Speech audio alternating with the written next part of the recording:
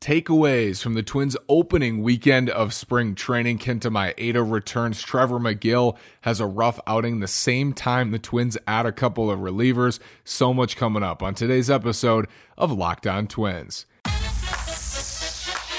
You are Locked On Twins, your daily Minnesota Twins podcast. Part of the Locked On Podcast Network, your team every day.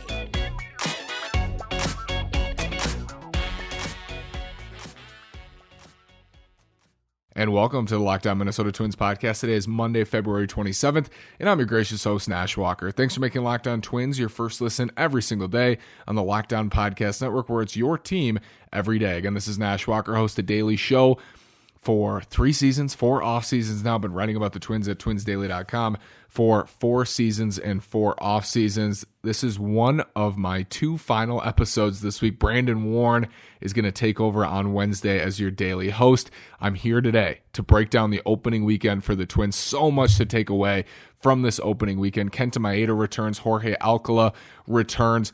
Twins add a couple of relievers. Dennis Santana, notably, to the 40-man roster. Trevor Megill has a blow-up right around the same time.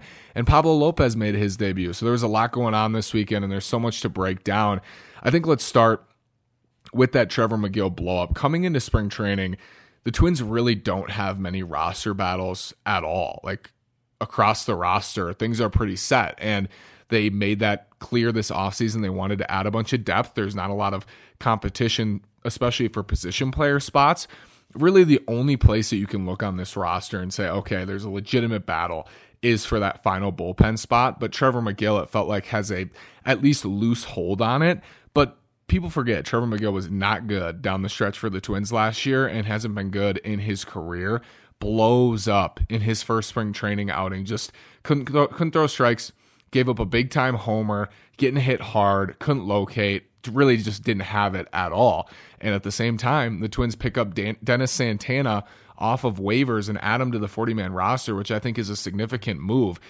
Really interesting. When I saw this come across the wire, I was excited because last trade deadline, I wrote a piece at twinsdaily.com. Here are 3 controllable relievers I think the Twins should target in trade. And the first name was Dennis Santana, who had 3 years of team control, I think, at that time, or even more. Not a free agent until 2026. So he's got 4 years of team control, or 3 rather.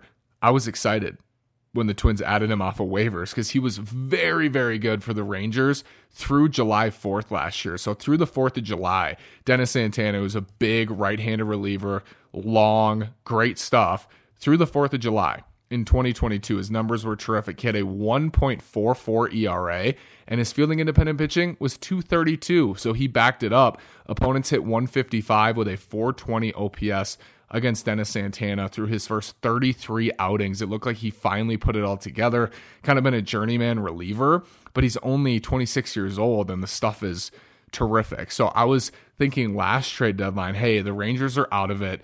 Twins should go trade for Dennis Santana. In the second half, from July 5th forward, Dennis Santana lost his job. I mean, he was a quality setup man, like one of the best setup men in the American League through the 4th of July. From July 5th to the end of the season, which is October 5th, in his last 30 outings, 27 and a third, 9.55 ERA with a FIP at 4.54. So a ton of bad luck mixed into that. Some BABIP regression as well. BABIP was .397 batting average on balls in play. Opponents hit .303 with an .839 OPS. What was the difference? Well, 22 walks. 22 walks down the stretch in his final 30 outings. That's been a problem for Santana. It's never been a stuff issue. It is the command. But he put it all together through the 4th of July, enough so that I was saying, hey, the Twins should part with some prospects to get Dennis Santana. I was excited that they just got him off of waivers and added him to the 40-man roster because clearly he still has it in him. And that's the difference between Trevor Megill and Dennis Santana, is Dennis Santana has shown it a lot more at the major league level. He doesn't have great numbers. Like, Dennis Santana has a career .512 ERA, but his career FIP is .415. Last year it was .335, and he has better numbers than Trevor Megill. So you would have to think at 26 years old, Dennis Santana is going to push Trevor Megill for that last bullpen spot. And I think absolutely that's the case with him added to the 40-man roster, and he's out of options. So the Twins can waive him again. It's not like he's going to make the team for sure on opening day, but I think he's absolutely going to contend for that last bullpen spot, and he's somebody who makes a ton of sense for it. Like, we've seen Trevor Megill. I think the stuff is great.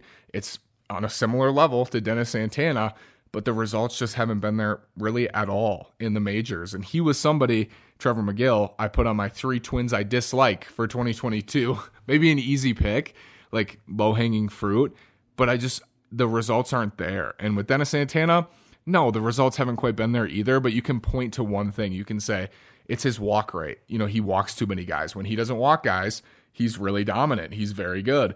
Trevor Megill, even when his walk rate's in check, he's not getting guys out. And you're wondering, what's the problem? Why is this dude who throws 97, 98, 99, 100, why is he getting walloped? And sometimes that's just the case. Like, your fastball can be 100 miles an hour and still get hit really hard. For Dennis Santana, he's got electric stuff. And I tweeted out a video on Twitter, you can go check that out at NashWalker9, of some of his electric stuff, like big time slider, high spin slider, throws 97 to 100, good changeup. He's nasty. His walk rate in his career is almost 5 per 9, and that's why he's available on waivers to the Twins. But I think low risk, potentially high reward pickup for the Twins on Dennis Santana. I really like that add, and interesting timing right when Trevor Megill explodes in his first spring training outing. More, Pablo Lopez, Kenta Maeda, Jorge Alcala, so much coming up. Who's leading off for the Twins? It's all coming up after this word from Built Bar. Built Bar is the best tasting protein bar ever. If you're looking for a delicious treat, but you don't want all the fat and calories, then you gotta try a Built Bar. What makes Built Bar so good? Well, for starters, they're covered in 100% real chocolate. That's right, real chocolate. And they come in unbelievable flavors like churro, peanut butter brownie, and coconut almond. I'm not sure how Built does it, but these bars taste like a candy bar while maintaining amazing macros. What's even better is that they are healthy, only 130 calories and 4 grams of sugar with a whopping 17 grams of protein. And now you don't need to wait around to get a box. For years, we've been talking about ordering your Built Bars at Built.com.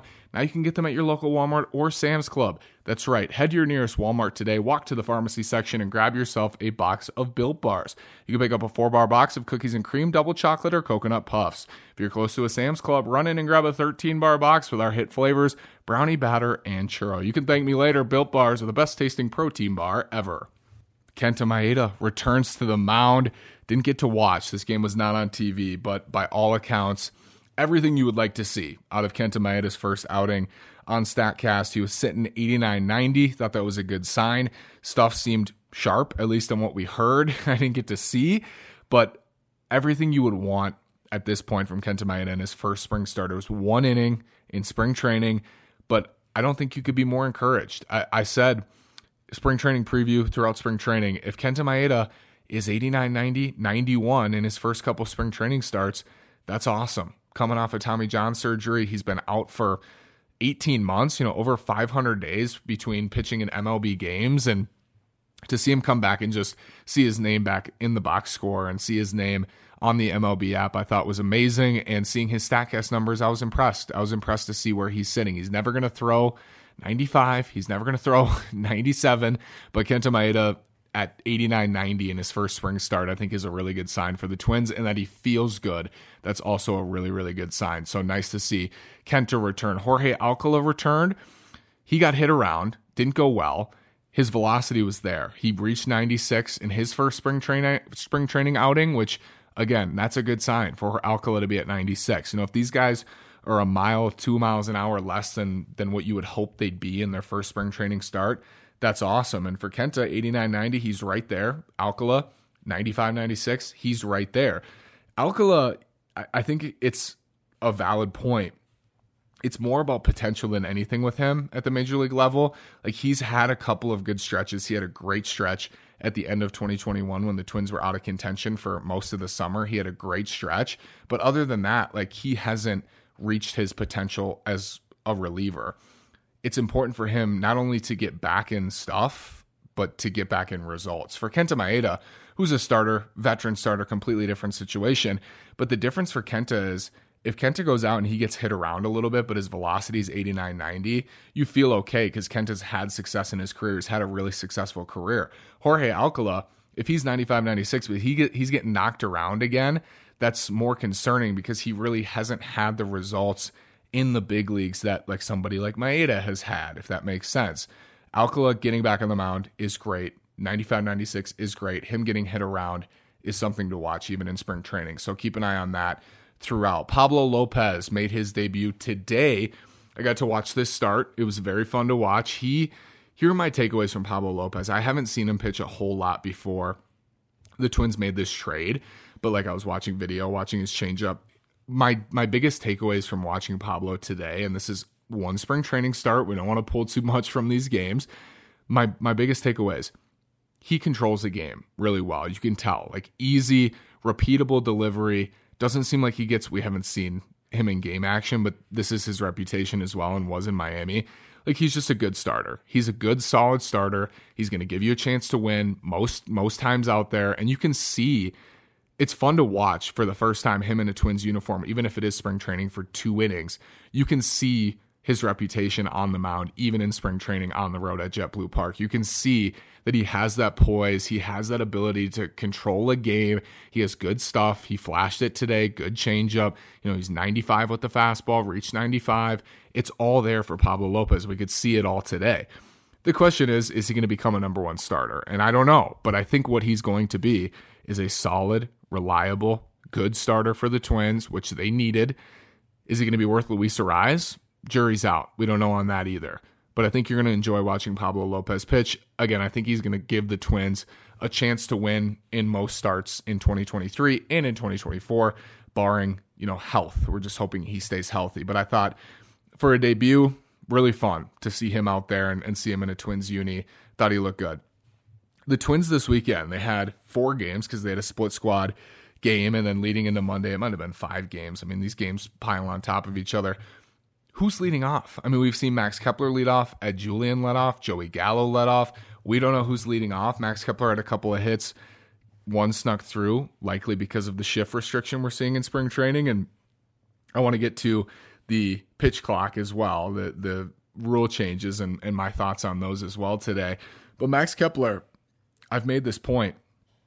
Max Kepler is an X factor for the Twins. If Max Kepler can produce a 110 weighted runs created plus with his great right field defense, he's going to be really valuable for the Twins. And I think one of the biggest questions for them, and we'll get to this in the season preview on Tuesday, is who's going to step up outside of their best 4 hitters in Carlos Correa, Byron Buxton, Jorge Polanco, Jose Miranda. Who's going to be their 5th best hitter, and how good are they going to be? Max Kepler can be that guy. He's been that guy before. He can be that guy again. You're hoping he's that guy with a good line. You don't want it to be default. Like, oh, Max Kepler, he hit 230 with a 760 OPS, but he was the 5th best hitter on the Twins. Because if that's the case, they're not going to be very good. I don't think they're going to score enough runs this year, barring Byron Buxton playing 140 games, Carlos Correa winning MVP. They need a 5th dude to step up offensively. And I think it could be Kepler. Had a couple of hits. He looks good. Dropped a ball in foul territory in right field, but that's okay. It's spring training. Max Kepler, that development. Dan Hayes wrote a great piece about him at The Athletic and kind of his mental state and where he's at this point of the offseason and now into the season, getting ready to go. Max Kepler will be a topic throughout the 2023 season, undoubtedly. Jorge Lopez made his spring debut today. It was kind of the Jorge Lopez experience. It really was. You see nasty, unhittable stuff. I mean, he threw this is a representation of Jorge Lopez. He threw a curveball to Rafi Devers, first pitch curveball, disgusting on his back foot. Got a swing and a miss, unhittable pitch, started as a strike, fell off the table. Typical Jorge Lopez curveball. His next curveball on 0-1 hits Rafael Devers in the back of the foot, and that's a man aboard. It's the Jorge Lopez experience. He loaded up the bases, he got out of it, but man, I mean, it would be great to see some clean innings from Jorge Lopez this spring and give you some confidence going into 2023 that like he's back and he's going to be okay and he's going to be able to pitch the late innings, hitting guys, walking guys. He walked Justin Turner, nasty slider, just missed, but didn't get a swing and a miss. We just need to see some clean innings, I think, from Jorge Lopez. Shaky today. Stuff is there. I mean, the stuff is great. When he's throwing strikes, he's an all-star closer. He was in 2022. Just needs to throw strikes and remain more consistent. we saw some of that in his first spring training outing. My thoughts on the pitch clock and the shift restrictions. I really haven't talked at all about these throughout the offseason because I did want to see it in action, but I didn't think it was going to be that big of a deal. And honestly, today, I don't think it's going to be that big of a deal. I think players will adjust to it. I think overall, yes, the games being shorter is a good thing. It's good for the games to get shorter. I can't tell you how many times last summer and recent summers, and I'm a huge baseball fan. I love the Twins. I host a daily show on the Twins, or I did. If you're listening to this after Tuesday, I did for years. I love baseball, and I love watching every single night.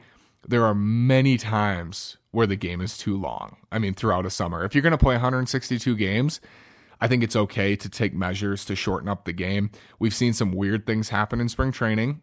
Games being called, games ending on a violation for the batter not being in the box early enough, it being strike three and the game ending. We've seen some of that already. I don't think that's going to be the case during the regular season. I will say, I think during the playoffs in the late innings, I don't know if I'm excited about a pitch clock. I think so much fun about the playoffs, so much of the fun is that build up, that anxiety, that tension between pitches, and it just builds and builds and builds and builds until the pitcher starts winding up and the ball is thrown. And it's so fun in between pitches in the postseason and in the late innings of a lot of games. I think some people would say that's the reason the game needs to speed up. Like, it's just too much anticipation. But for me, that's a lot of fun. So I'm not on the fence. Like, I think this is a good thing. I'm glad that they did this. I think overall the season will be more enjoyable because there's going to be less nights where you're sitting there in a 3.5-hour baseball game that's been over since the second inning, and you're just hoping it would go a little bit faster. There's going to be less of those nights. But also the flip side of that is late in games, in the playoffs, I'm not crazy about speeding things up. I think part of the fun, most of the fun, is built in that tension, in that anticipation. These players will adapt. We've already seen players adapt. Like Joe Ryan was jumping on the mound, throwing the ball quickly. The Twins will adapt to this. Major League Baseball, they always find a way. And I think in 2 months, we won't even be talking about this. The shift restrictions, same thing to me. It's not that big of a deal. It really is. I don't think it's going to change that much. I think Kepler might get like 10 more hits this year than he would not have otherwise. Joey Gallo, similar, but not really because he doesn't make as much contact as Kepler. Same quality. It's the same end goal there. Kepler makes a lot of contact, but it's weak contact. Joey Gallo doesn't make a lot of contact. It kind of evens itself out. When he does make contact, it's loud contact. I don't think it's going to be that big of a deal. I don't think it's going to add 30, 40, 50 hits to teams this year. I could be dead wrong, and you're going to have some seasons where the shift benefits teams more. It hurts teams more, the restrictions rather. It's going to hurt some teams. It's going to help some teams on any given year. I don't think overall it's going to be that big of a deal for Major League Baseball. They're still allowed to shift. You just can't be in the grass, and you have to have two guys on each side of the infield. But I'm watching today, they're throwing their shortstop behind second base. He's just not on the right side of the infield. He's right behind second base. It's a shift. It's just a restricted shift. It's not a shift ban, and that has been a pet peeve. I keep seeing the words shift ban. It's not a shift ban. It's a shift restriction, and we're already seeing that in spring training, the shift restriction.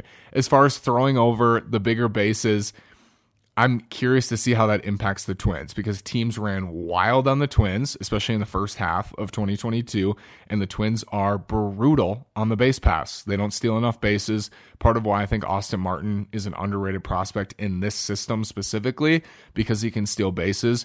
Royce Lewis, same thing. Like, that value to this organization is amplified because they have very few players who can do it, and the ones who can do it get hurt usually when they do it.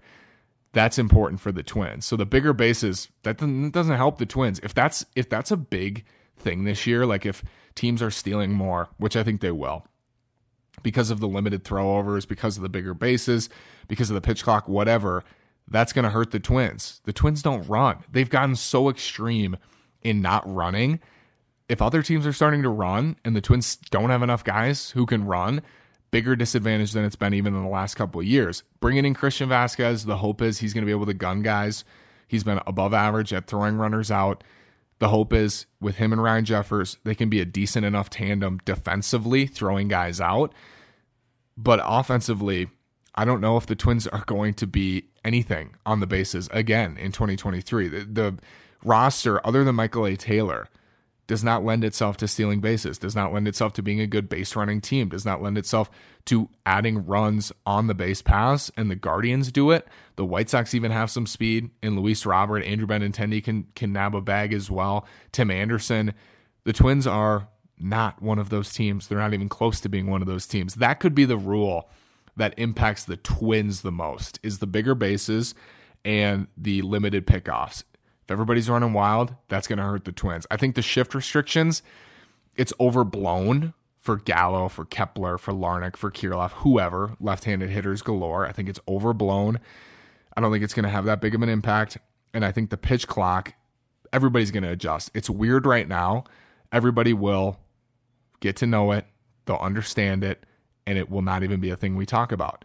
In the late innings, would like it to kind of remain the same. We'll see if there's any tweaks to it as well as spring training goes on, the regular season starts. I have a feeling there's going to be some tweaks to this overall. So it was a fun first weekend of Twins baseball and spring training. Some debuts, some guys returned to the mound. There's some questions.